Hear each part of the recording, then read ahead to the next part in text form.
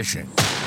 This is the Hunting Quest. The Hunting Quest. We take 1 hour of every week and talk about our favorite things in the world, hunting and fishing. You'll get tips and help on the fishing environment locally in the DMV area. Plus, we're going to have fun along the way. This is the Hunting Quest. And now your hosts, Mike Tippin and Mark Davis. All right. Well, this has been an eventful day today. We have been unsuccessful at a bunch of stuff with this podcast, right? Today's been fun. There we go. We started the clock. All right, cool. We're on the clock, right? So today is September 16th. Right. We believe it's episode 13. Yeah. Something like that. Yeah, episode 12 or 13. It would make sense if this is episode 13. It would, because it's been nonstop, nothing good about it. So this is like this third time we've been on tonight. Yeah. I guess now we're just gonna go ahead and tape it. Yeah. And then we're gonna put it forward. So Yeah. We've been trying all night tonight, and it's it's 8:30. Yeah. So we're pretty late into the day now, but we're gonna go ahead and try to duplicate. It's been a long day, though. We're gonna try to duplicate what we've done 3 times. So triliplicate the actual podcast thus far. So starting off, How was your week? oh, We gotta wow, start with that. How was my week? It's funny you say week because it's more like 2 weeks because we know. So all jokes aside. So really, it's not so much about the week. It's about a couple weeks because we haven't had the Right. because we haven't had the because we haven't had the podcast because of the NRA event, Right. which was last weekend, and that it was the Friends of the NRA. We were out there. We were going to go ahead and broadcast live from there. Unfortunately, staffing issues, technical issues, Yep. and not for the lack of us not buying fancy equipment, because No. that we've been doing. Yeah. We just weren't able to make it work. So, things happen. We would like Yeah. to. Maybe next year. We'll have a little more hands-on next year. Yep. So, But the So- event was kind of the event was cool. So as always, a success. Yep. Anytime you have them, if they have it, it was a success. If they Yeah. had enough money. That was my first time there, so it was cool. The auction was fun. So that being said, it is like the first one since COVID that's been back around. Yeah. So Yeah. the showing wasn't quite what it used to be. I mean, you used to have it at Loudoun County ones. You would have 150 people or so. Right. That's what everybody said. Yeah, and it's hard to get those numbers back up when people haven't been to something like this in 2 or Right. 3 years. People don't want to do anything. But we're getting back to the real world, so it's getting there. One thing to state about the NRA, Friends of NRA that we talk about, is I do want to specify to people that no matter what your political beliefs are with the NRA itself, and a lot of people have different thoughts, I always tell people to look at their Friends of the NRA not so much as an NRA organization because they are separate from the NRA. Right. They are doing fundraising for your local things. Right. Scholastic shooting teams, Boy Scout programs, 4-H programs, Yep. Girl Scouts, things like that. So that money's not going to the political engine Right. of the NRA. It's going for the It's things that are actually going to going work. to the things in your area Right. too. That money's staying close. Yeah. And they even do when you go to a banquet, they'll even tell you like where the money was spent and who Yeah. got what. So Yeah. I always tell people it's a good thing to get out there. Unfortunately, we didn't even have a lot of time this year to talk about it Right. because it kind of came randomly. Yep. Like quick. So next year we'll have a little more to talk about, a little more about it. I'll try to share some of the raffles and stuff they have throughout the year as Yeah. well. And then also about the event itself. So I think anybody that can go, it's a fun time. Oh yeah. You have any chance to no win a doubt. gun's good. The food's decent. The ticket's really not bad. I liked the food. You're a picky eater. I don't know. I thought the food was good this time. Yeah. So You didn't like the taquitos. I don't know what those things were. I don't know if They you were call them delicious. Taquitos. They were like weird little things. You guys. So I got there really late. I'm You not did. Not gonna say why. Anna Morse. Anna Davis. Is actually. Ooh. So actually, let me correct that really quick. Anna actually never changed her name. Ooh. So that's why when I said Morrison, technically it's her name. But Uh-huh. Anna Davis sent me on a wild goose chase right before the event, Yeah, I heard. all over the place. Right. So that was a big pain in the butt. So I got there late. You guys had made a plate of offals and put it on there. Here, eat all these things no one likes. It was all good. And of course, Everybody else there at that table enjoyed all of it. That was, well, with one exception. okay, I think every person cautioned me on a different item. So by the time everybody didn't like one, and they were only like 5 things. So all of you didn't like one item. I didn't. There was nothing there that I didn't like. Well, that's because I don't know. I didn't try the mystery meat on the stick. Well, see, I ate all the things. You looked at them. You had an option. I was just stuck. Well, So you knew where the food was. But I will say though the actual food wasn't bad. The actual I thought the food was great. the entree, like what they served, was good. They did like a buffet thing. So it was The kinda fun. potatoes. Roasted potatoes. Potatoes were good. I think Katie ate like 12 of those things. Yeah, she weighs about 60 pounds, and she's just down there eating 12 pounds of potatoes. But no, it was a fun time. Yep. It was good. Like I said, I suggest anybody to sign up, go, do those raffles, do those things. It's always fun. Yeah, it was slick. helps your I had a good kids. time. To me, it's important to get the kids into things. Yep. That's one thing I want to talk about. I want to talk about the website a little bit for the store. The website is up and running. It's been up and running for a few weeks now. Yep. It's doing well. Knocked a lot of the kinks out of it. A lot of the issues that we had are gone. I bought my ammo from there. Yes, a lot of people have been buying ammo from there because it works out really well. So if you're familiar with the store, you know that we don't really mark our ammo prices up other than what we normally sell them for. And nowadays that's not the common. So what happens is when our ammo comes in, it tends to leave the shelf really fast. Yep. So we normally don't have much ammo at all sitting around just because it goes so fast, which is a double-edged sword.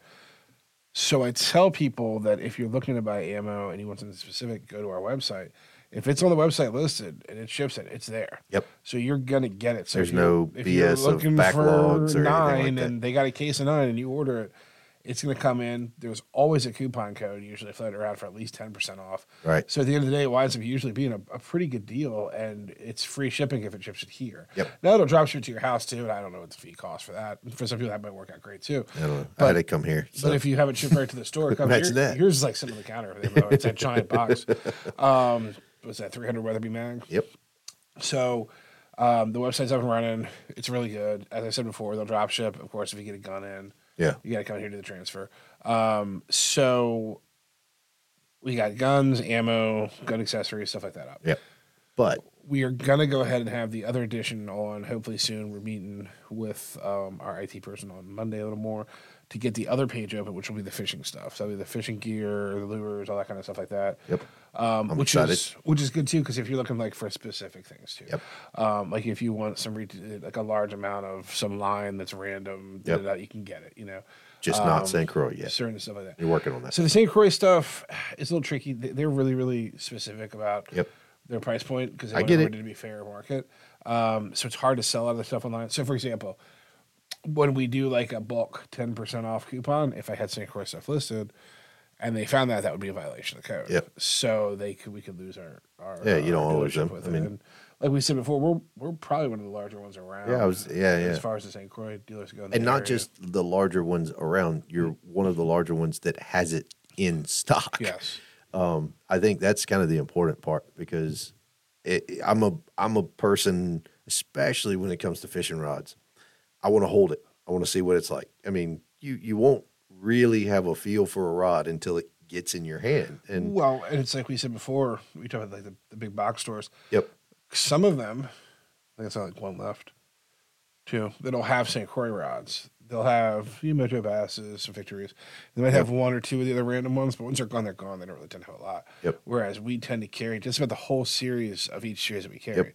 So when we have like the Mojo Bass and the Victories, and we have the Yak rods, and we have the Mojo Glass, and then we'll have like Legend Elites and Walleyes. We tend to have the whole series of those. Yeah. So you can kind of look at all the different weights you want. Now sometimes it's hard to get in certain ones that are really specific that everybody's going for. Yeah. But we try to have a really good selection too. We even have like, we sell out of muskie rods every year. You know, and it's kind of hard to forecast. Yeah, you were telling me about that. And Well, it's becoming a bigger thing. It's around becoming a here, bigger so- thing around here. People are starting to understand that it's not a mythical story. Yeah. that they're out there. So they buy these rods and they sell out pretty quick. So that's pretty good. I mean, we even have like Legend walleye reels. Yep. Rods over there, which are really expensive. They're nice, and you can use it for a lot of other stuff other than walleye. For the spinning rod setup. So I picked one up for Allie. yeah. It's awesome, We dude. try to have a lot of the different setups here. We've even got the whole series of the panfish and the trout. Right. Spinning rods. Yep. So it's just those things that we have. So whereas you go to some of the other places, like I said, the big box stores, the price is going to be the same. Yep. It's not going to be cheaper because they won't let them. And they're just not going to have the ones that we have. Now, we are towards the end of the I'm not gonna say the end of the fishing season because here it's weird, but we're towards the end of the stocking season. Right. Because we're gonna get back. 2022s is winding out, coming and down. now we're gonna get the 2023 stuff coming in. Right. So right now you're gonna see it. So we're not gonna have a whole lot of that. Right. But you're gonna have your rep. Well, so that was something we were talking about too. Yeah. So the rep's gonna come in on. Oh, one real quick thing about the website too. Also on the website, if you're looking for hunting gear. Oh yeah. That's what we're going to talk about too. You'll have to search it and look. And if you have any issues you're looking for stuff, tell us. But you should be able to access blinds, stands, salt blocks, feeders, all that big stuff that you get. Of course, we don't have the space here to stock that kind of stuff. Right. But if you order it, it'll drop ship here. And I think, and we're not 100% sure yet because we haven't shipped you the big stuff. But with us, normally when we ship from distribution, it doesn't cost us extra to ship because they'll just pallet it. So like you were looking at a stand that was like 400 pounds or something. Yep. And that stand was going to freight for like $15. Right. Which was cheaper than any way you were going to order it online or anything. Yeah. There's no way I could ever get that here, anywhere. So if you're looking for some of those bigger ticket items, you should be able to find them now. If you can't, call us and talk to us about them. And then we also are working right now with Garmin to be a master Garmin dealer. Stoked about that, man. That's going to be really cool. Hopefully, that's like a 99% thing. I think it's going through. I probably talked about it a little earlier than I should have, but I think it's going to go through just fine. So once that goes through, the rep will come up. Maybe we talk to him about coming on the podcast too. Oh yeah, really love cool. I haven't met him yet. But let's see how it goes. Yeah, most of those reps. Once you get to that level of like a master dealer, they'll tend to go through. But the biggest advantage is going to be that if we do sign up for that, we get that. We'll be high tier up, but we'll actually be able to get some pretty good pricing and a lot of the options too for people. I think that's cool. That'll be another thing that we'll be able to really get into carrying. And I don't think people kind of understand. So, for example, one of the things that I'm a big fan of Garmin about is if I hunt alone. My wife has, she likes having me around, and I don't know why. I tell everybody she hasn't figured it out. I'm married up, and she hadn't figured it out, but. They have the emergency beacons, and I think that's probably one of the coolest things. Spot's been around for a while, but Garmin's there. They're making big deals. They're affordable now. Yeah, they're very affordable. Whereas before, all you had them for was for marine vessels. Exactly. And they popped when they went underwater. Absolutely. And they were like $6,000 a unit. Yeah. And they were a one-time use thing. Yep. You pray you never have to use them. Now you just have it. You can pop it multiple times. Absolutely. No, they're a true lifesaver. Yep. And they've got the watches and they still do the GPS stuff, and they do a great job with that. You want to look so many things. Dog collars. That's one of our bigger sellers is the GPS dog collars. Yeah, that's wild. That's what everybody wants. Well, what's so neat about those, and we won't get too far into it. And this will be a great discussion with Garmin guy, but like those collars, you can track like 25 dogs on a unit. That's crazy. So you can go ahead, you can get like 25 collars, hit like 25 dogs. And my numbers might be off, and then like do all different kinds of controls for them, tone them, do all kinds of things, do different dogs. And because I remember somebody had showed me a video where they were out hunting and their dogs just started doing dumb stuff. Oh yeah. And they showed where like they're all going this way and like 3 dogs just wander off this way and start like going left and right, and wandered around. And it hit data logs at all. Oh yeah. And to me it was the coolest thing. And then at the end they came back with the rest like they were hunting the whole time. Right. And they were just all like ticking around. So it's just the stuff that they make is just. Oh yeah. And then between that and the fish finder stuff, the crazy. That's the part I forget about. That world's changed so much. I remember side scan and years ago when Humminbird was one of the first ones to bring side scan to like the entry level boat owner thing. Side scan was around.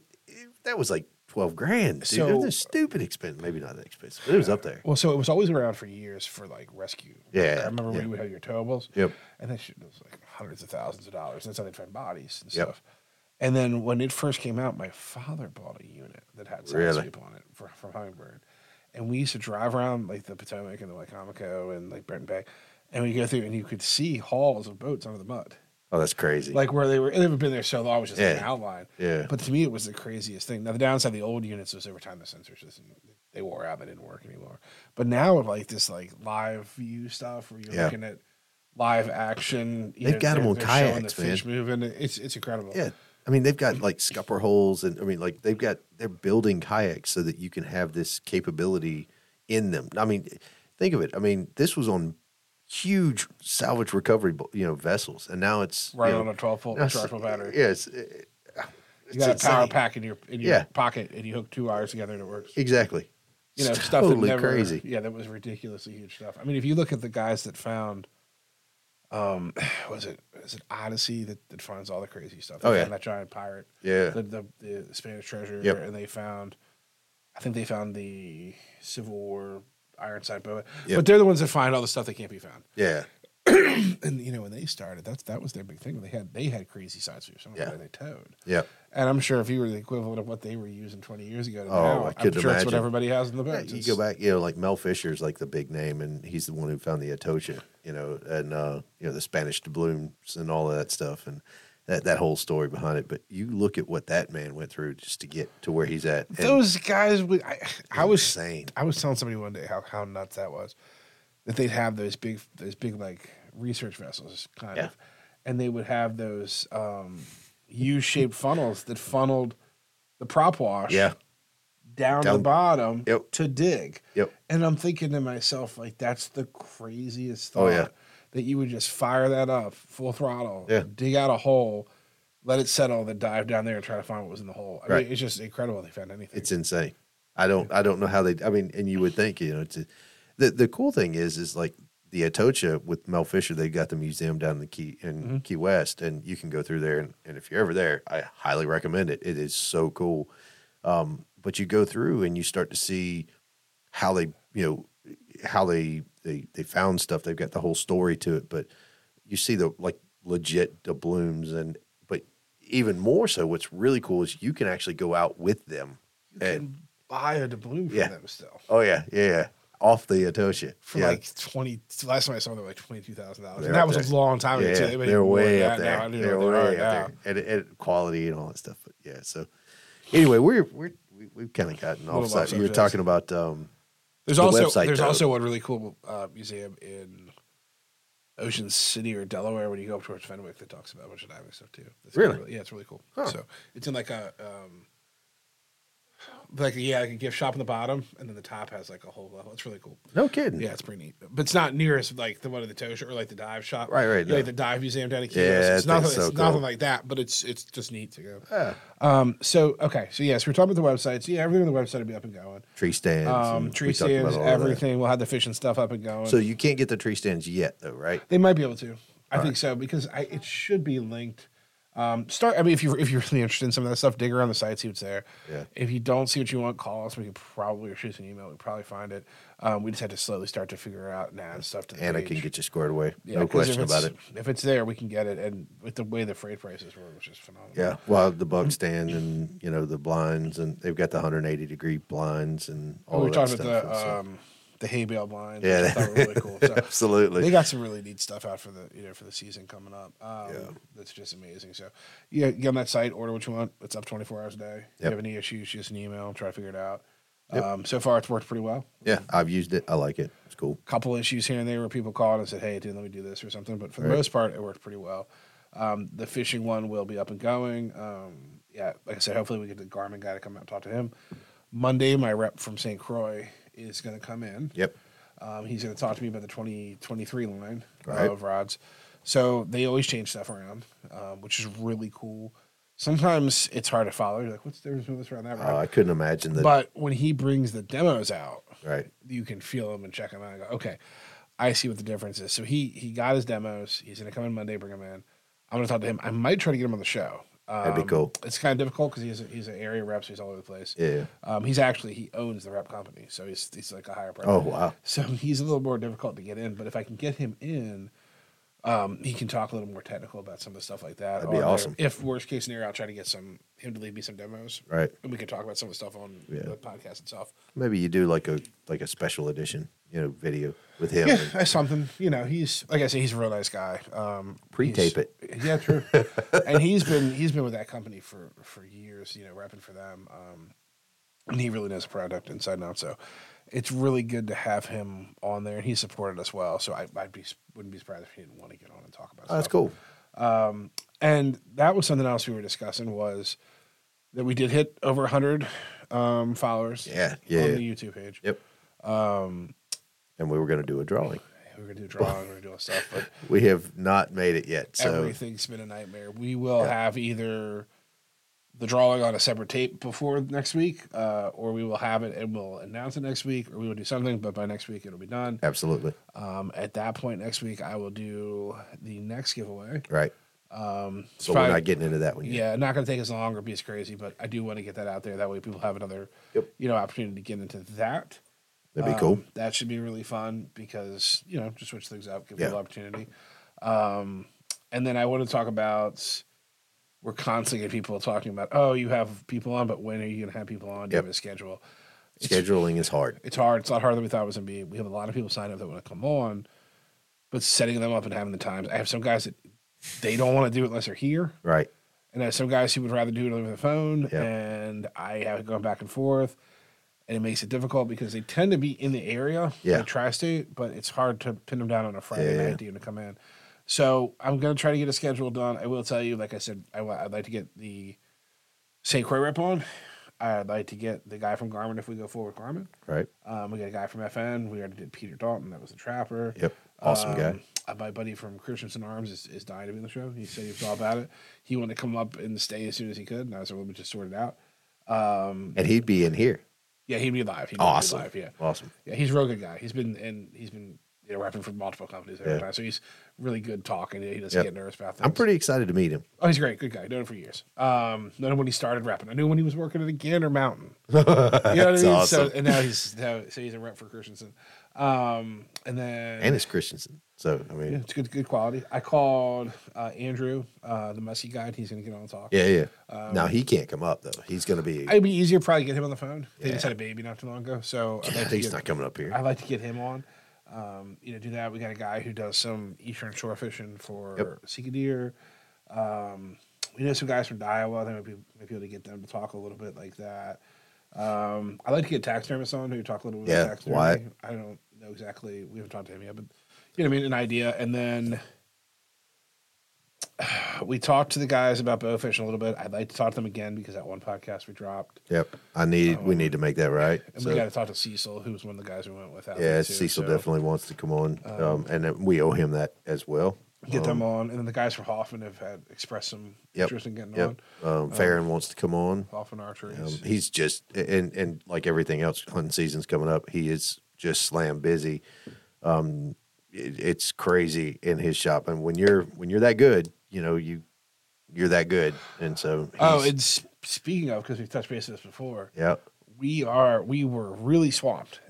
We got super, super swamped. I think I had a point where I had you had a lot of guns in there. I don't know how many guns I had in that shop. a lot of guns to clean and set up. I had like 50 guns in there, and then we went through all those. We had like another 70. We went through those. We went through. So if you're getting your stuff sighted, I know be patient. A couple guys I'm waiting on pieces for.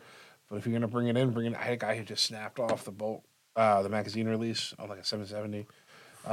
So he's like, well, I can't go, so I got to find that part. So those things are happening, and I get it because people are cycling their guns, trying to get sighted in. If you need stuff done, get it in now because like I said, we were really or be patient and understand it's not going to happen overnight. If as the season progresses, if I can fit it in as quick as I can, I will. But it's a little difficult right now. Yeah. And it's like anything else, man. I mean, we've told people, hey, you got to get in here. You got to get your stuff in here. Get it in early. Get it clean. Get it ready. Do your stuff ahead of time, and then you have people like me who last minute and say, "Hey, Mark, I need you to take care of this. It's broke." It's like somebody comes in and says, "Hey, I got this 3x9 Leupold rig and scope, whatever it is. You got some mid or some high, 1-inch rings?" No. Nope. What? I had them. I ran out of them last week. I got to order them. Well, what's it going to be? You're up to the before when things would take a day to 3 days. They're taking a week to 2 weeks. Right. Just to get in, you know what I mean? And that's saying that we were able to order it that day because I'm not gonna order just one thing because if shipping's gonna kill you. So we try to get that done. So a lot of the stuff that's just common hand stuff at this time of year, we run real short on just because we're doing so much of it. And then again, we don't stock 100 sets because we're never gonna need them. Yeah. Until I say that, then we need 100 sets. But so it's one of those things where So if you're looking going, I'm going to take it in, take it in now. And if you're not from around here and you got another shop you go to, you just take it to wherever you take it because everybody's going to be the same way. I can tell you. It's not. It's hunting season. This is the time of year where things get really, really backed up. Right. And then this would also be the time of year if you are a lot of guys winterize their boats coming up. You know, it's getting around after the stripers are done and stuff like that. You want to get your reels in to have them serviced before that backlog gets up too, because that happens fast. So Yeah, I'll drop mine off. Well, I'm not ready to drop mine off. Well, your freshwater stuff, you still got plenty of time left. But a lot of that saltwater stuff, those guys once they start packing the boats up. But they'll probably fish till they'll fish November, to the end of October at least. So depends on how I usually stop things about go. the week of Thanksgiving was about the last time I was out. If I was going for the stripers. But it depends on the currents too, though. If not, well, it depends on you are looking at a migratory fish, so Right. whatever they're doing. But Gulf Stream sticks around a little bit longer. That was goes the away last sooner, whatever. The last real thing I think you have here in this general area is the stripers. After that, it's kind of finish off for the winter. At least for me, I didn't go after anything after that. It's too cold. Yeah, it's too cold. It's way too cold. I say I'm a fair weather fisherman. I will deal with some cold weather for certain things, and I Right. will go limited to try to catch them. Yeah. But I won't be out there all the time doing it. Yeah, You know, it's funny. I'll fish in rain. I'll fish in whatever. I don't have a problem with that. But I don't like fishing in cold unless I'm ice fishing, and that involves a lot of bourbon. So I think it's really funny is if you go to like a big fishing pier, Yeah, in like a tidal area or Yeah. like a bay or the ocean or something like that, and you go in June, July, August, whatever, that place is packed. Oh, yeah. You're gonna get a spot to put your rod. You're trying to find somewhere to go. You go in like October, there's like you and 5 of the guys, and you look and everybody's got really nice stuff. Yep. Because they're real dedicated. They're real dedicated those are people. the guys that are out there dealing with the cold weather. Yeah. So it's a whole nother breed at that point, Yep. and it's a different world. Yep. A lot of times I found that I would just like the late bluefish run, the stripers that I would just go out the pier and I'd set up a chair and I'd put my stuff out and I would just curl up in a sweatshirt. Yep. And that was the first time of the year I'm actually starting to get cold. Yeah. And I would just like fall asleep. And I like wake up and look and I'm like, oh, I got some of the rod. I reel it in because we were just live line and stuff. But, Right. so that's kind of wrapping up for those guys. They'll start wrapping their stuff up at the end of this month. I can tell you, it is not wrapping up over freshwater fishing anytime soon. No, so the nice part about freshwater is you've got a whole other. This is the different market right now. Yeah. Like they're getting into a really hot season for striper. Like this is when they get it. But after that, it's kind of over. Like once the blues leave, yeah, it's all done. They're not coming back. The Spanish mackerel's not coming back. All that stuff's going on. And the stripers start coming in. They come in, they feed, they're gone, and then that's it. So, they got plenty of time left. Like they said, they'll fish till November. But when they do start to winterize boats, set them in because they're bringing in 6, 7, 10 reels. Oh yeah, You know what I mean? They drop them off, and then the average guy having his bait caster done, that's not a big deal. But yeah. some of the other ones were ripping those internationals apart, especially too when they start to corrode. They get really hard to take apart. Yeah, I've seen the ones that you started to take apart. So yeah, they can become quite the mess.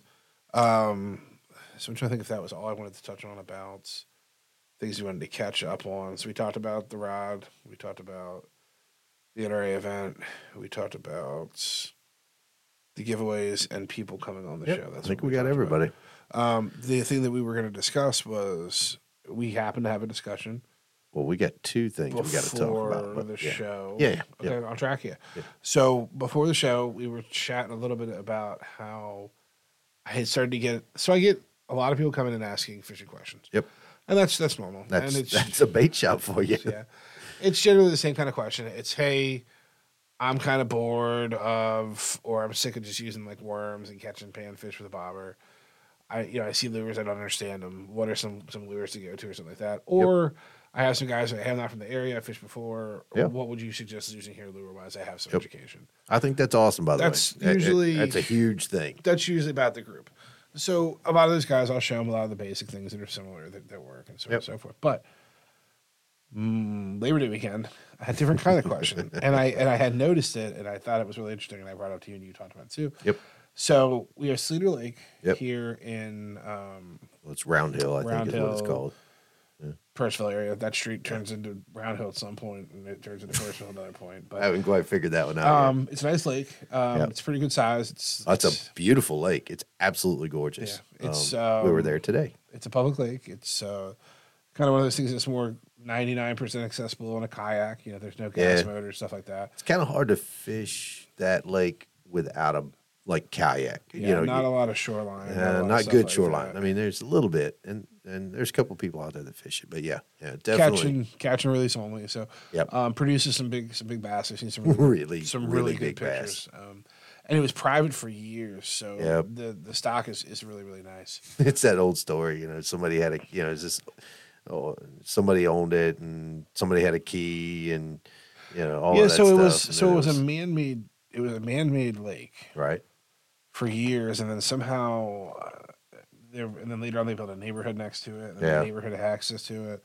And then the neighborhood took it over. And then they realized how expensive it was to there was public access after that. So there's all these things of how it happened. But for a long time, it was just by itself. Yeah, very private. Didn't get touched, but now it's out there and it gets used a lot. So I had people come in and saying, "Hey, I was at Cedar," and that's normal. They say, "Hey, I'm at Cedar. Other guys at Cedar, what have they been using?" And a lot of guys use the jackhammers, the chatterbaits, finesse rigs is a lot of what people are using, stuff like that. Cool new rig stuff like that. I go out there and try new stuff out all the time. We were looking at the wacky rig kits and all the different ways you could rig those. A lot of that kind of stuff. So, by the way, I like that. That's probably one of the coolest things ever. Yeah, so you don't stab yourself and it works well. Yeah. So I show people a lot of those kind of things, and then they'll say, what do you use? And I show them what I traditionally use, which tends to be a little more old school stuff. But the question was, hey, I'm out there, and the things that I used before aren't working right now, and they're not hitting. Yep. And I don't know if it's because of the temperature, the weather, or what's going on. And don't get me wrong, it wasn't crazy hot over Labor Day weekend. It was warm, but it wasn't crazy hot. So that wasn't ruling it out. So the next question I said was, is the lake packed? Mm-hmm. And the guy was like, oh, yeah, there's people everywhere. And I said, well, you're all on kayaks, so you're all fishing from a similar platform, doing similar types of things, and you're all probably using similar baits that worked in the past. Yep. So if you knew these things worked, you went back there and you've done them again, you probably found very similar colors and similar things at similar depths, probably in the same spot as you go over the lake. So the fish see it. I mean, they'll see this stuff halfway across the lake. So you know that they know over and over and over again, like, oh, I'm not hitting that, because they're so pressured. Right. So the guys are like, well, what would you do if you wanted to catch them that time? I said, well, revert back to simpler things. Yep. I said, right now you're using lures that are neat and different because you want to use something that's neat and different, because you want to be the first guy out there. And the first guy that gets it out there is the guy who catches the fish, because they're the first time the fish sees it. Yep.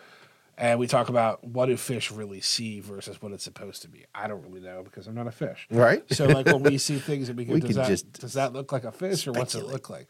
But we do know with some simpler things like silver blade spinner was going to show that shine of a silver fish as it turns. Right. Things like that. Jigs are going to look like crayfish and things moving like around them or something darting around. Worms are going to look like worms. If you use a traditional worm in like some kind of Texas rig or something where it's bouncing off the bottom, it's going to work. So I told the guys, I said, maybe revert back to some simpler things. I said, get some inline spinners. Silver, gold tends to work good in the fall time because the water tends to change a little bit. Yep. Gets a little more stain to it. So gold tends to sometimes work better in the fall, but silver always works well. I said, I like willow blades, but any of the blades would be fine. I feel willows just tend to not foul as much. I like the Colorados, but I do struggle with keeping them. I mean, if there's anything in the water, it's going to foul up, and you're spending more time trying to get it fixed than anything else. So I agree with you on that one. So I was showing them that, and then I said just some basic worms of natural colors. Yep. And then they were looking at like some of the hard baits. I was like, oh, you have a higher failure rate. It's a little more difficult and things like that. So I said, but they're awful fun. Maybe stay away from those, but try these simpler things. Get out there, try it. When you jig the worm, jig it slow on the bottom, tap, tap, tap. Don't do anything crazy. Wait for that slow bite, because they're not that interested, so they're just taking a slow bite. Well, and you mentioned something about that too, while in our first one, about what that feels like, what they should expect to feel. Yeah, so there's different ways, of course, to fish head, and it's depending on what they're doing. Right. So back to like winter fishing or really early spring fishing. Yep. If you find a pot with so we used to fish the streams a lot of the times that would back off of ponds. Mm-hmm. And you would go to the stream and you would look for curves and you find a deep spot and you sit there and you would have one large predatory bass living in that hole. Mm-hmm. And what they would do is when it would rain, they would all swim up, find a hole, live in that hole until it rains again, and they go down the stream or they stay up there or whatever. But you normally had one bass in there that was pretty big. Yep. And what we would do is we would chug a worm in there and just bounce off the bottom real slow.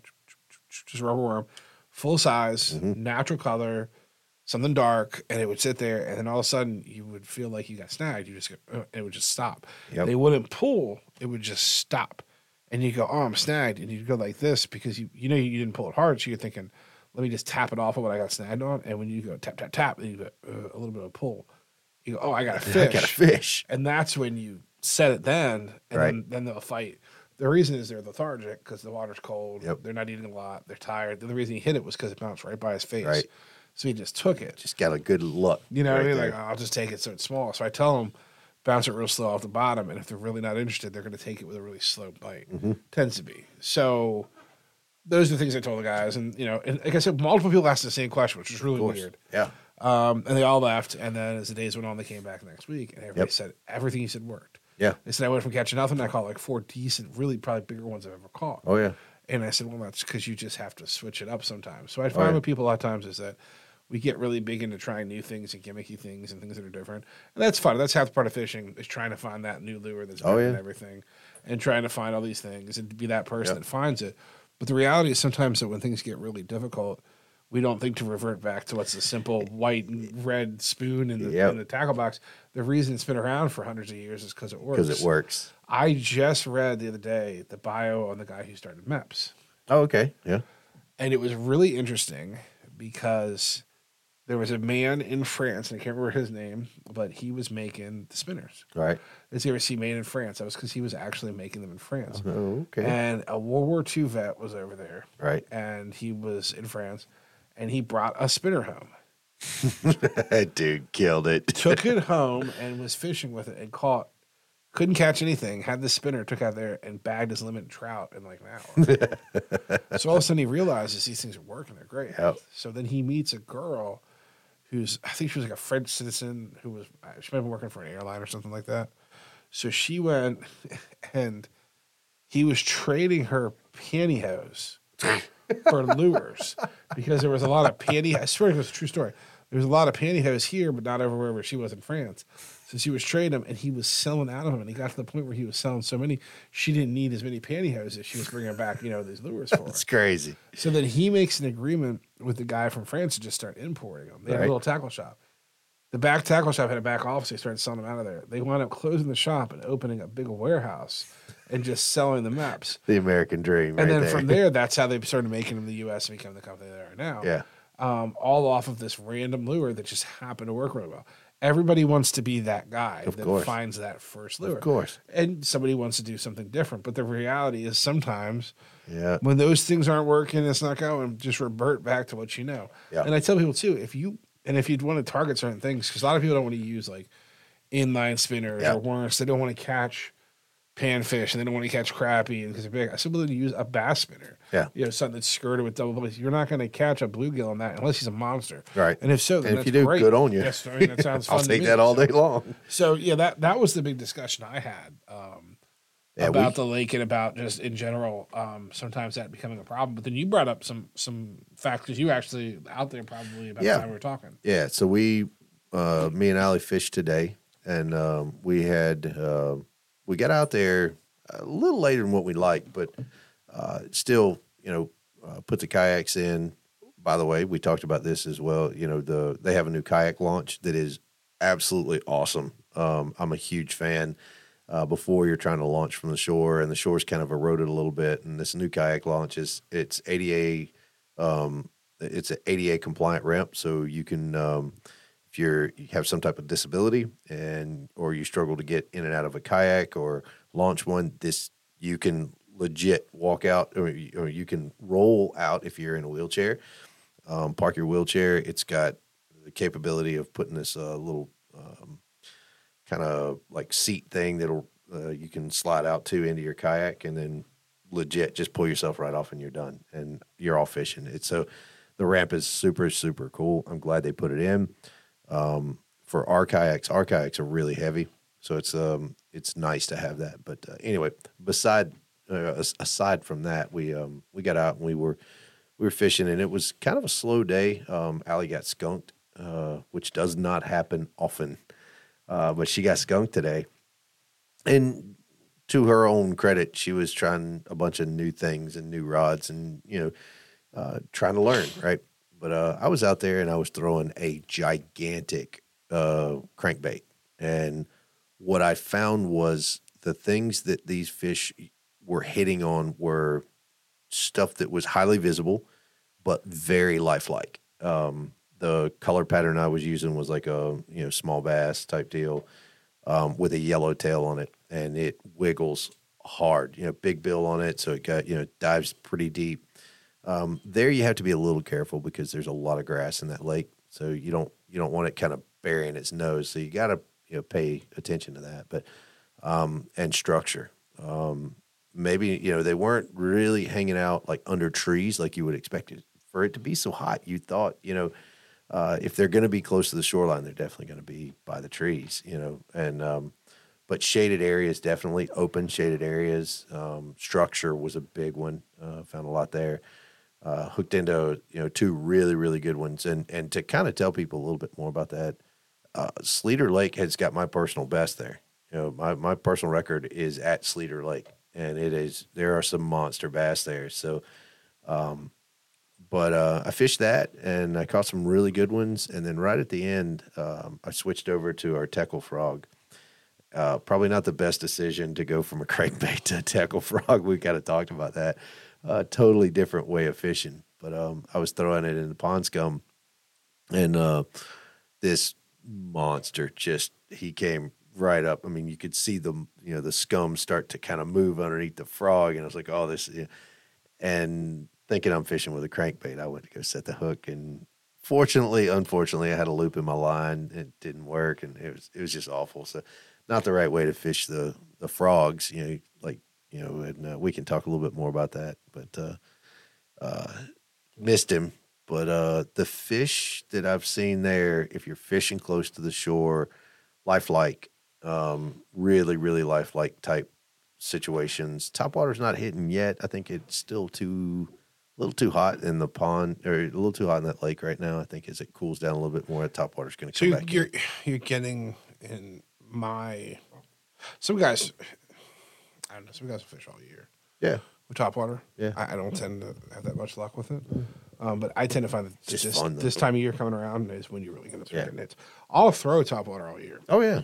If you don't, I mean, something's wrong with you. I'll get hits, but I tend to be like fish are way too small, way too small, trying to hit big lures. Oh yeah. But I tend to get the big boys out there feeding in the end of the summer into the early fall, where it's still that really orangey sky. Yep. I don't know if that has anything to do with it, but it always seems I don't know, but I want to say it is. That's when I notice them a lot. Yeah. But the frog, it's a non-forgivable lure. It is. If you screw up, you're not going to the soft body frogs, like these. Like so, we look at it because it's the whole idea is that's supposed to squeeze in, right? So it tolerance when it's buoyant, and then it's also like that too because it protects the hook. It's like weedless, right? Which is awesome.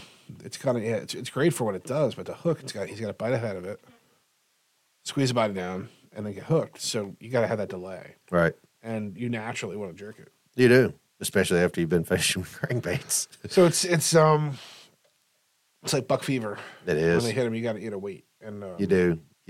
They're not, like I said, they're not forgiving. They're hard to use, but God, when they work, when they hit, it's awesome, so man. Fun. It is so cool. I take 10 regular fish. I take one of these for 10 regular catches. Oh yeah. Long. I mean, when the water explodes and they go after it. But that's the joy of topwater, I mean, can you catch more with a worm sitting on the bottom? I think I could. I mean, the reality is I could probably go buy a drop shot rig. I could probably go and take a pack of worms out of the refrigerator. Oh yeah. With a teeny little hook and a little bit of lead and put it out there and catch them all day long. Catch bluegill all day long. Oh yeah. But it's boring. You know what I mean? It gets boring. After a while, I want to go catch some. Now, and don't get me wrong, there's guys that go after crappie and they catch bluegill. And they catch those monsters, those big slab sides. Yeah. I've never even seen one like some people pull out. Yeah. I take the only time that I ever caught anything really big. Years ago, I was fishing in an undisclosed location and that I wasn't supposed to be fishing in. And it's amazing. But we were back there fishing, and we were in a canoe, and it was a friend of mine with me, and it was a little 2-person canoe. Okay. So it's even scarier. I'm not a big canoe fan in general. I love them.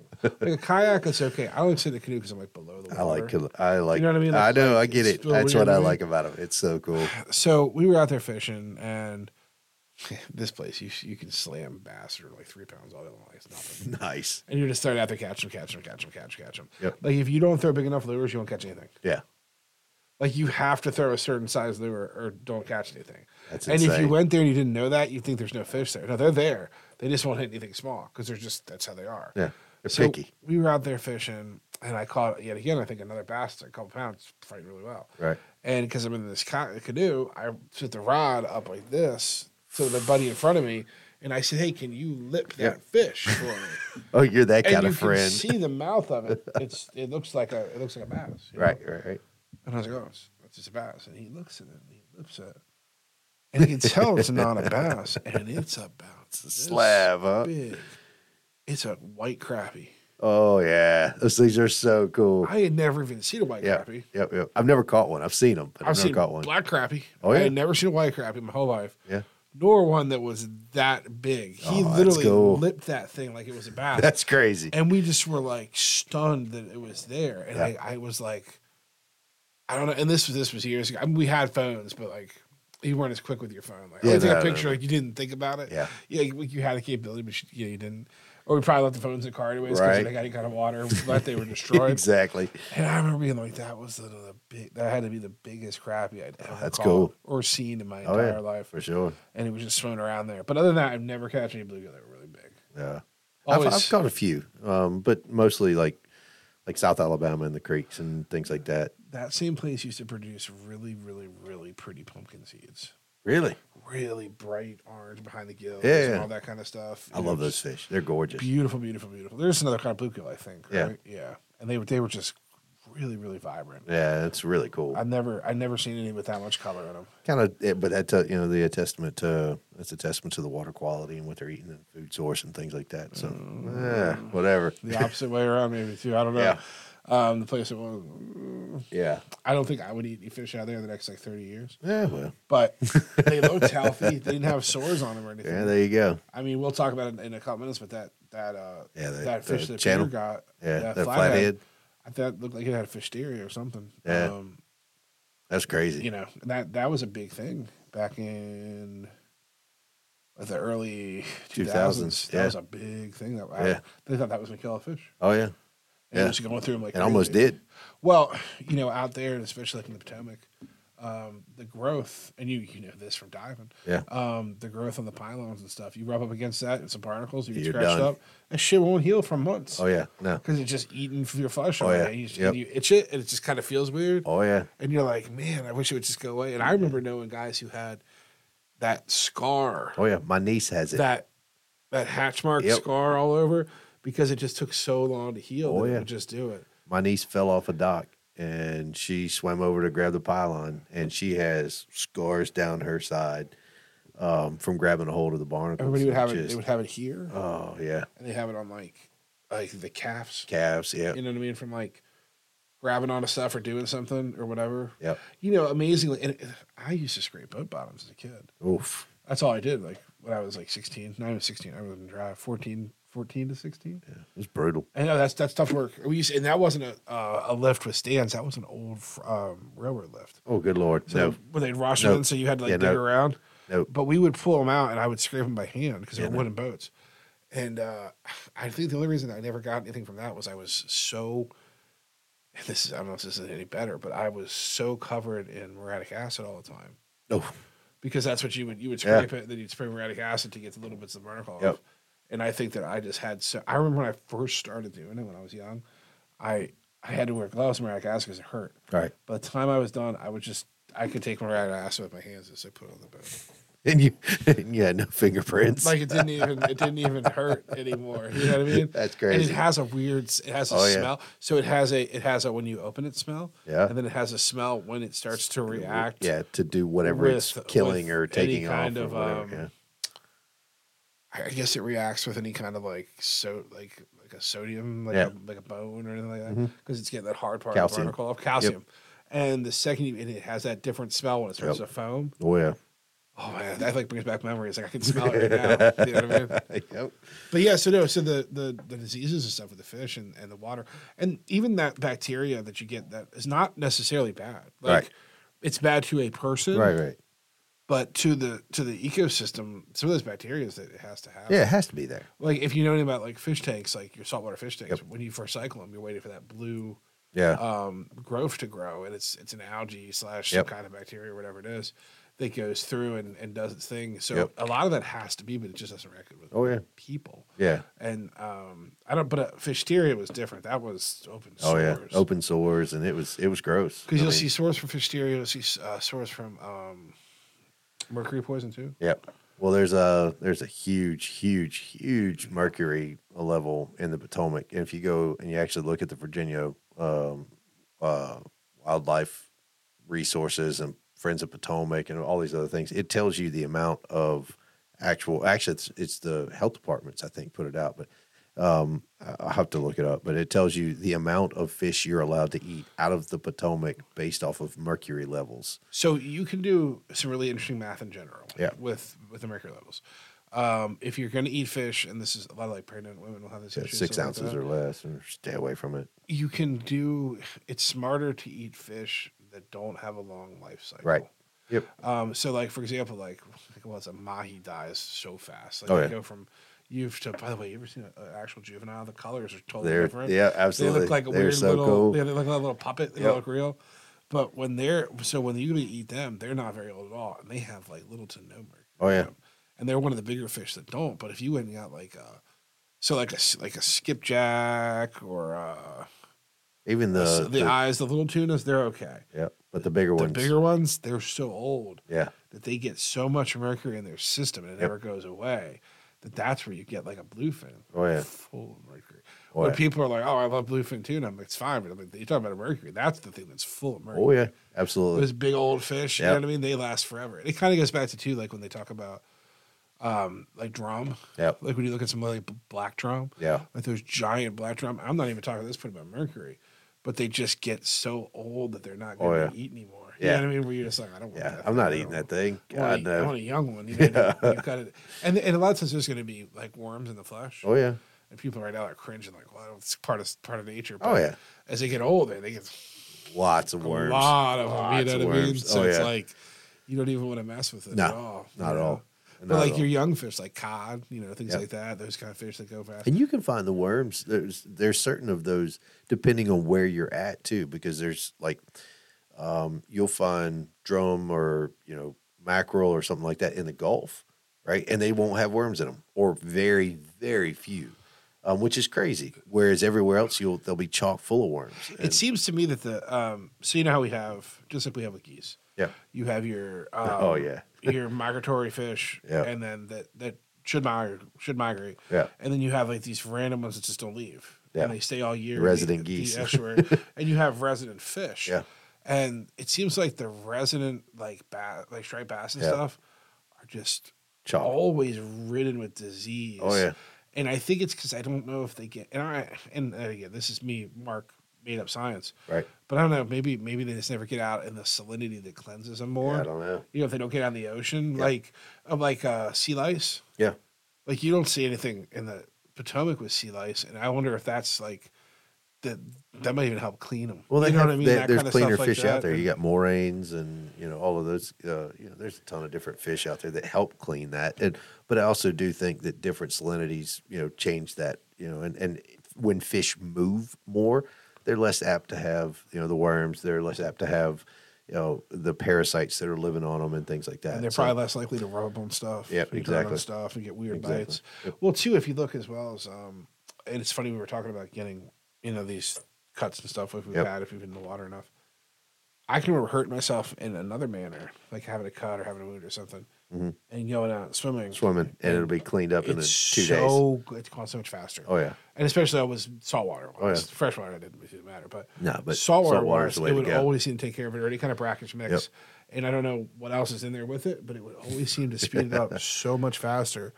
Than it would, and it never scarred. Yeah, that first 10 seconds of getting into that salt water, those sucks.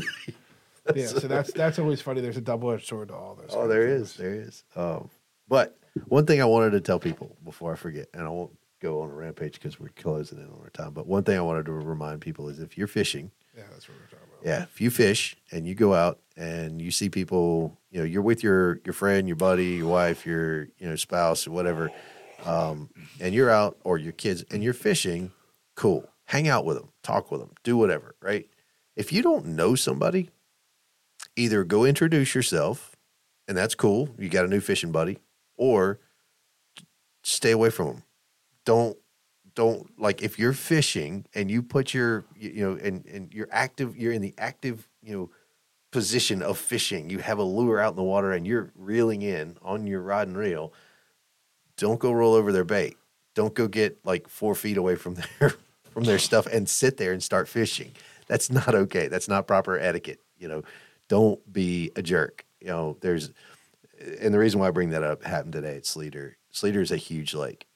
There's absolutely no reason why you need to be right on top of somebody because there were literally maybe 5 people out there all day today. And this guy came up and the same thing goes for people that are on the shore. If you see people on the shore and you're in a kayak, don't roll over their lines. Don't do that. That's wrong. That's have some common courtesy, right? That's bad form. Just you want to introduce yourself, cool. Don't do it by driving up on their lines or don't do it by, I'm just going to sit right here because this is my fishing spot. It's a big lake, cool. I'll go find somewhere else to go, but don't be that person. Don't do it. It's such an ass move. So that's what happened. So yeah, people do public service announcement there. Weird stuff sometimes. You like wondering, what are they thinking when they do that? I used to remember. Why are you such a jerk? The complete opposite, like the other way. Like we'd be out like jet skiing or something. We'd come back to the dock. Maybe a public boat slip, which I just hate using public boat ramps. Like if I could get a marine and use one, I'd rather use that. Okay. Than like a real one, like run by the county. Yeah. And you'd come back and there'd be like all these people like fishing. Yep. In the ramp. Yep. And the sign says, there's like 1,000 signs that say, if a boat approaches, reel up your lines. Yeah. And they just sit there. And then they get like, I remember like somebody get really shitty with me one time because one of the other people I was with caught online with the jet ski. And I was like, well. What did you think was going to happen? I mean, did you not see him coming over here? Like, it wasn't like, we're not going out of our way to snag your line. Like, you're literally in the ramp itself. I wasn't doing circles around the pier. Right. You know what I mean? I don't know. People don't, they're really crazy. And there's always somebody out there that's always going to be doing something. Of course. And there's always somebody, I feel really bad for the guys that, the younger kids that go out and fish. Yep. And they're fishing from shore, and they're fishing drainage ponds, and they're fishing little things, and people are yelling at them and harassing them. And I don't understand why people do it. I don't understand why they think it's necessary. I don't understand why people don't understand the law. Right. Like when somebody's in a boat, they're like bass boat, and they're fishing around, and people, you can't fish here, this is private. There's no such thing as private water. Right. Unless it's within if there's no entrance to it. Right. Within your land. But if it's hooked to a lake or a stream or a creek, and there's access from the lake or the stream or the creek from the public, they can be there all they want. Right. They just can't step foot on private land. When you start talking all this crazy shit, I just don't. And it happens all the time. I don't it happens people. all the time. I don't get it. But it's people want to exercise their authority or something. I don't know. But well, it's and I understand too. Like the other night. Okay, here's a really good example of being courteous. The other night we were bow fishing. Yeah. We were out there and we were on the Potomac. We were north of the 301 bridge, Fort Washington area. That's about where we were. And when we were up there were a lot of people that had houses on the water, and it was a decent day. And when we went out at night that night, there were a couple times we pulled up and people were on their piers or on the edge, and they had a fire going and they were hanging out. And we literally, the boat is just full of lights. You know what I mean? It's crazy. And we went, and before we would go right up to the edge of the docks and go all the way around. When we saw somebody, we made a huge circle lines all out the way around them, just so that we didn't bother them or do anything to them or annoy them.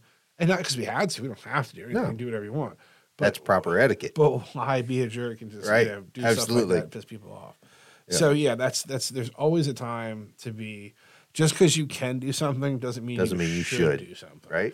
And I've always been a big proponent of that. Is that people tend to get really mad about stuff. Yep. And there's also situations that things happen and you can't stop them. And there's It's just the way it is. Stuff happens and But whatever. if you let stuff like that ruin your day, like today, that guy, it was too nice of a day to let him bother me. It just. But hey, I got a podcast. I can say something about that guy. But I'm not. It was a gorgeous day for 5 minutes. That guy. Hopefully, he caught some big ones and enjoyed where he was at too. But common courtesy says don't do that. So, but that is what it is. Yeah, that's just But you see it sometimes too, like out in the boat world. A lot of times, like I always used to laugh. So, like when I grew up, we were in a big body of water. And I remember the first time I went to somewhere that was really packed was like Lake Anna. And I was like, how do you do this? Right.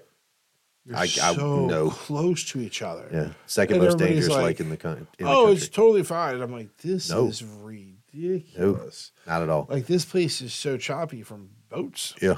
Not from the wind, not from anything, just from the boats. I was like, this is, and I've been down there maybe a handful of times in my life.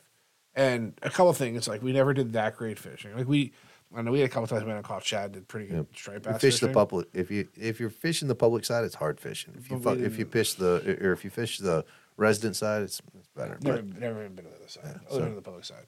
But it's one of those things where I guess it also depends on where you're used to being. Yeah. If you're used to being somewhere where everything's all close, then it's not that weird to you. Yeah. I never liked. So when I grew up, the marina that we were in, the channel was really tight to the marker. Right. You basically had to rub the marker to go out. Oh Jesus! Yeah. Like if there was another boat coming in, like you had to be on that marker, and he had to be right on you. And I can remember coming in and out, and our boats were like 30 foot or so, right?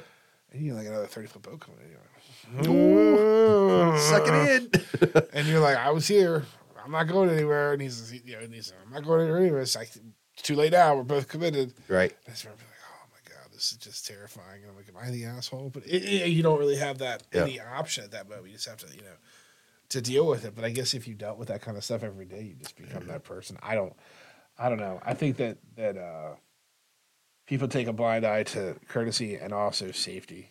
Safety's key more than anything else. Oh yeah, I agree. You got to be on top of it. You do. So that leads me to another question that we need to talk about. Actually. Of course. So before time goes, we have a couple minutes. I was off a little bit. Oh, okay, cool. Yeah. But we got time anyway. So one of the things that we went bow fishing. We did go bow fishing. We had 2 boats. So we went bow fishing down in, let's break it down. So this was the second time that we went as a group. Yep. The first time we went down to the Rappahannock, which is in South Central Virginia. I don't know how you call it. It's past the Harry Nice Bridge from 301. So it's not Southern Virginia. Right. It's not Northern Virginia. Well, it's Fredericksburg area. Fredericksburg, past Fredericksburg. Central Virginia? I guess, yeah. I guess. It's not too far away. Yeah, no. It's not. It's not the northern neck. So we went out to the Rappahannock and we fished there. Yeah. This time we went and we had to change plans a bunch of times. Yeah. We were initially going to go to the same place, but we didn't. And we went out to the Potomac, right? Like I said, north of the 301 Bridge in the Fort Washington area. A couple things to be said. Yep. We will talk about the differences. When we went to the Rappahannock, it was very shallow. Yep. It hadn't rained. It was super clear. We saw a ton of fish. Yes. The Potomac. Actually, it did rain, but I sure didn't see him like it. Yeah. Oh, it did. It just rained. It didn't. Yeah, it rained that day. There, like it rained. Like okay, and then, but the Potomac was much deeper. Yep. What was that dog? Yeah, that was the dog. I thought it was somebody talking. That was Moose over there. Yeah. So it was much deeper, and it was different. It was way different. Yep. So we went out there, and we had 8 people, 2 boats. One we went with the gentleman Cecil, who we'd gone with before. Yep. Bad habits. And bow fishing. You went with, what are the people you went with? You remember Anna? I don't remember the name of They were nice. They were they're all associated with each other. Yeah, all part of the whole thing with yeah, I don't know. I think they're part of Travis's. I think they're part of Ramrod. Yeah, well, because that's who we talked to was Travis. So we booked the whole thing with Travis, right? And then these were the 2 boats that he sent out. We've been out with season before. These are it's a younger couple you went out with. Yeah. Great. They're fantastic. Yeah, Cecil was good. Cecil was just as good as he was last time. I will say that he did seem to be at a and they all did seem to be at quite a disadvantage because they hadn't really fished there much, right? If at all. So I think there was a bit of a learning curve kind of going on at the same time, which was cool, which was fine. You know, hell, it was a learning curve for us. So we went out. I can talk about how we did. Yeah. So myself and Anna were on one boat, and then we had 2 people with us. Right. First time bow fishing for the other 2 people. Yep. They went out. We didn't see as many as we'd seen before. Yeah. When we went out in the Rappahannock, I seriously, we saw thousands upon thousands of catfish. I mean, easily. Anywhere you looked. Every time you looked, there were schools of them. This time, it was like 100 or so we saw the whole day. Yeah. We saw a lot of goldfish. Yeah. We saw a lot of stuff in the water. A lot of just debris. There was a lot of debris in the water. Everything. It was gross. We saw a lot of carp, which we didn't see that much of in the Rappahannock. Right. So I will say this about the Potomac. The environment was different, and it has its pros and cons. Yep. I've been out there without you all. I was the first one to go out there, and it was a completely different. Oh, so you went into Potomac? Yeah. Okay. We didn't go that far north. We went into Leesylvania. So I find that when we were where we were, and yet again the weather conditions could be different because it rained.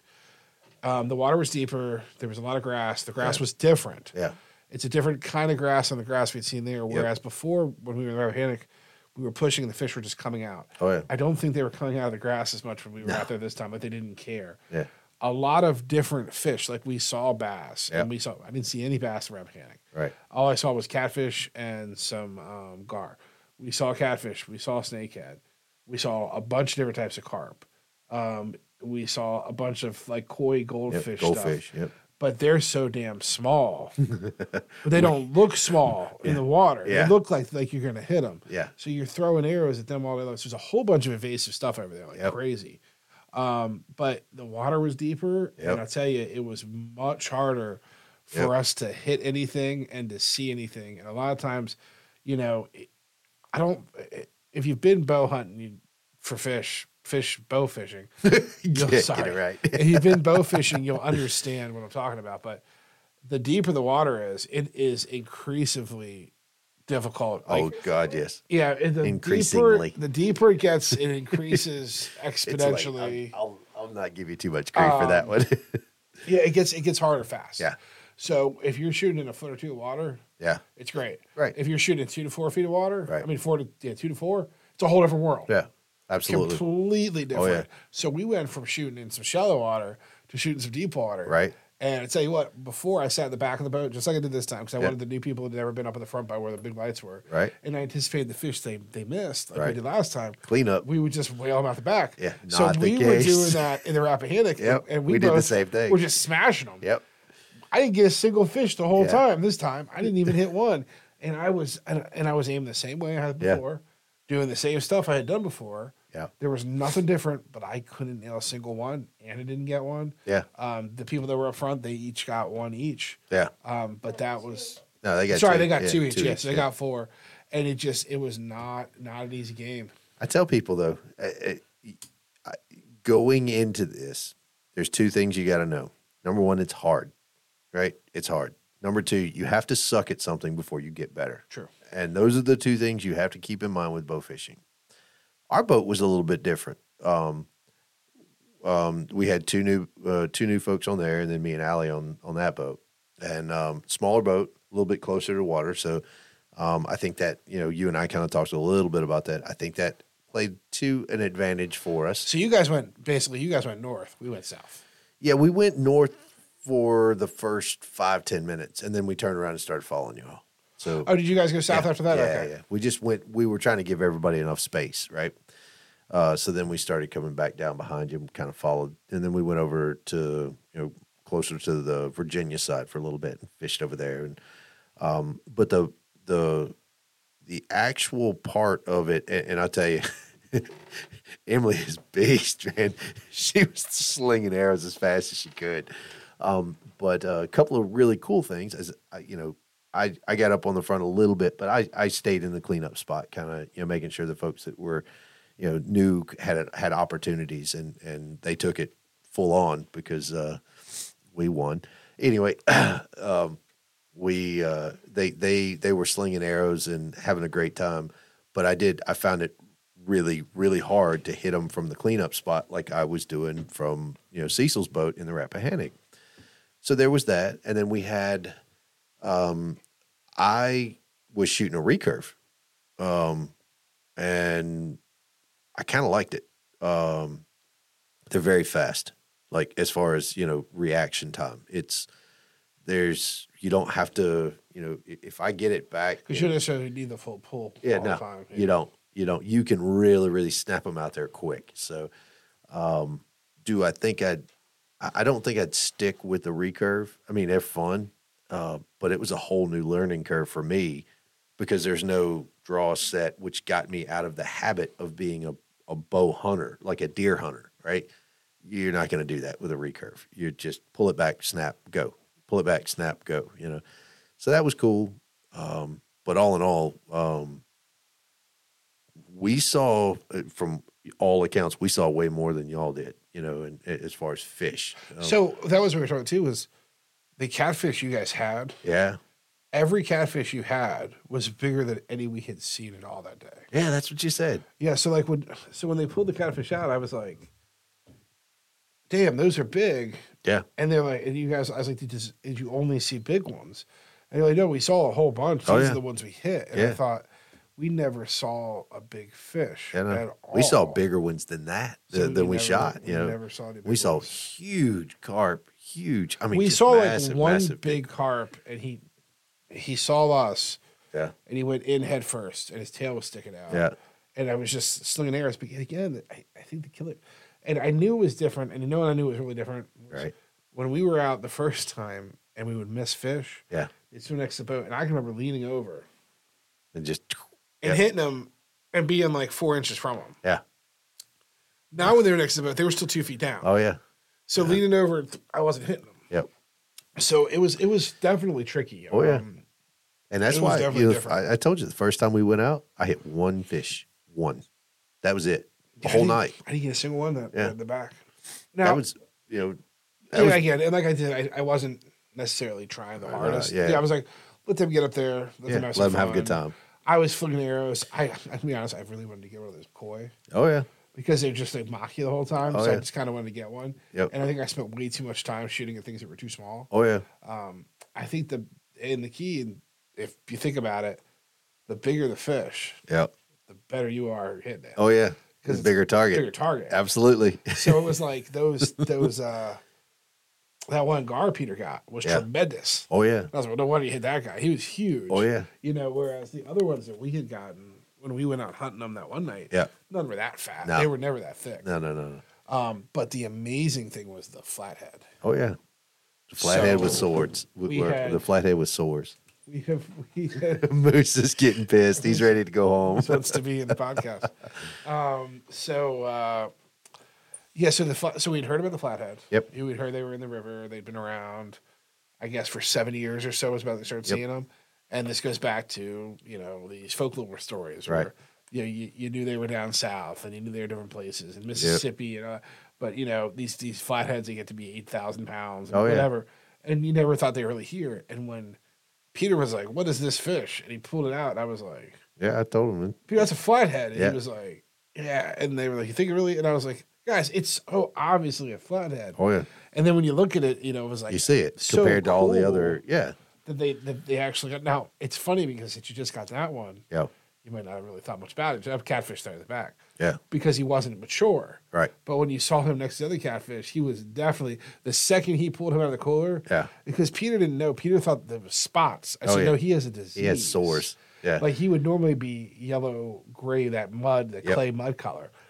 So, and they're, you know, and this is where it gets really interesting about flatheads. They're somewhere between a catfish and an apex predator. Yeah. They're not like your typical water rat catfish eat stuff. No.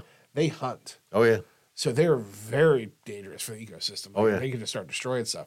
But I'm going to guess at this rate, they're not going to grow too fast or too big because we're not seeing them in the numbers that you would think they would by Right. 7 years into it. But it is kind of cool if we're stuck with this invasive stuff. At least it's something that's fun to catch. Right. But yet again, I will say to the testament of, like we've said before, I'll by all means go out there and go on these charters and go with these guys fishing. But when you look at that page and you open up and there's that picture of their bow fishing, they got 25 snakeheads stretched out on the boat. Yep. Not yet. It's not like that. Not yet. And it's not quite as easy as it's sure as hell not be, easy. And it's not going to be that just slamming snakeheads all day. As much as it would be great for that to happen, and I'm sure it has happened at times. Well, and they say, again, there's seasons for them now, right? Just like your striper and everything else. Beginning of the season, March through May is when they're saying that you see snakes, and then October, end of September and October and November, October, end of November, or end of October into November. Goodness, I cannot talk.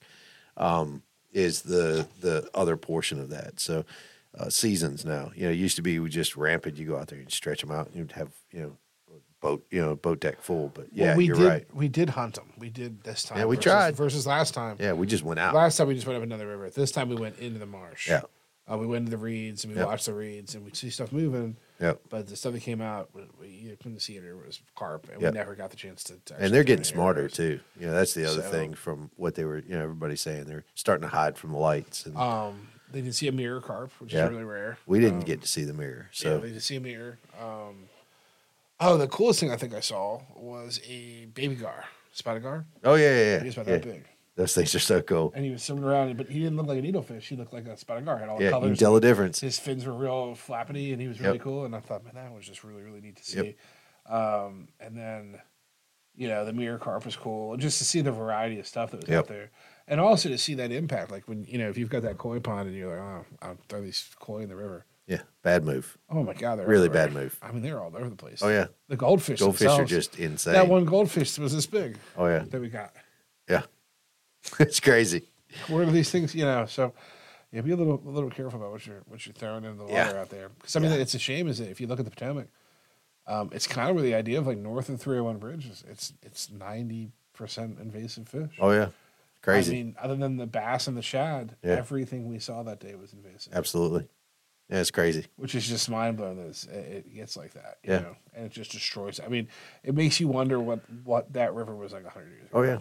Well, and the other side of that I kind of look at is, the bow fishing industry quells, I won't say a lot, but they do a lot for the invasive species. Could you imagine if people weren't going out there and bow fishing? I mean, could you imagine what I wish that somebody had done a long-term study before bow fishing got popular in the D.C. metro area. I'm sure somebody did. It would really need to see what the numbers are from when you didn't have many people at all doing it to what you had now. Because when we went out the day, there were like 5 or 6 people at dock going out. Oh, yeah.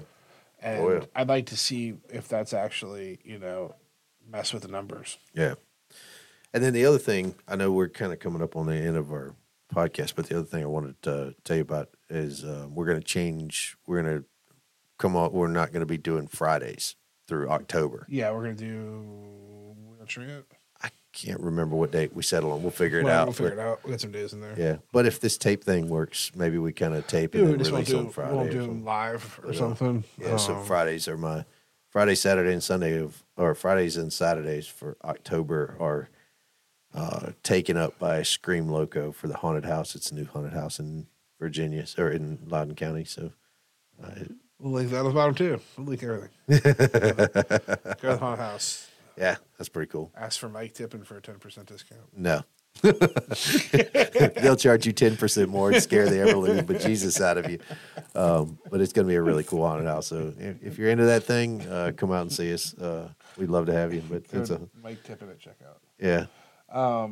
Yeah, no, definitely. So we'll get that sorted out. We'll figure out who we're going to have on in the near future. Yep. Get some things rolling with that. We'll have the winter done, and hunting season's right around the corner. Hunting season's around the corner. We got a lot of stuff to get done, wrapped up, but we do.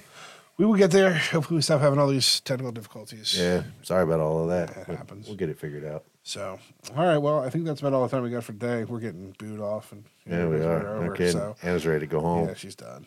So, All right, well, I appreciate everybody for listening, and like we always say, get the kids out there, active fishing, do some stuff like that, and get them outside. Go on the Davis Guns Gear website and spend some money. Yeah, or come to the store or whatever you like. We're here for you. All right, well, cool. Bye, everybody. Bye.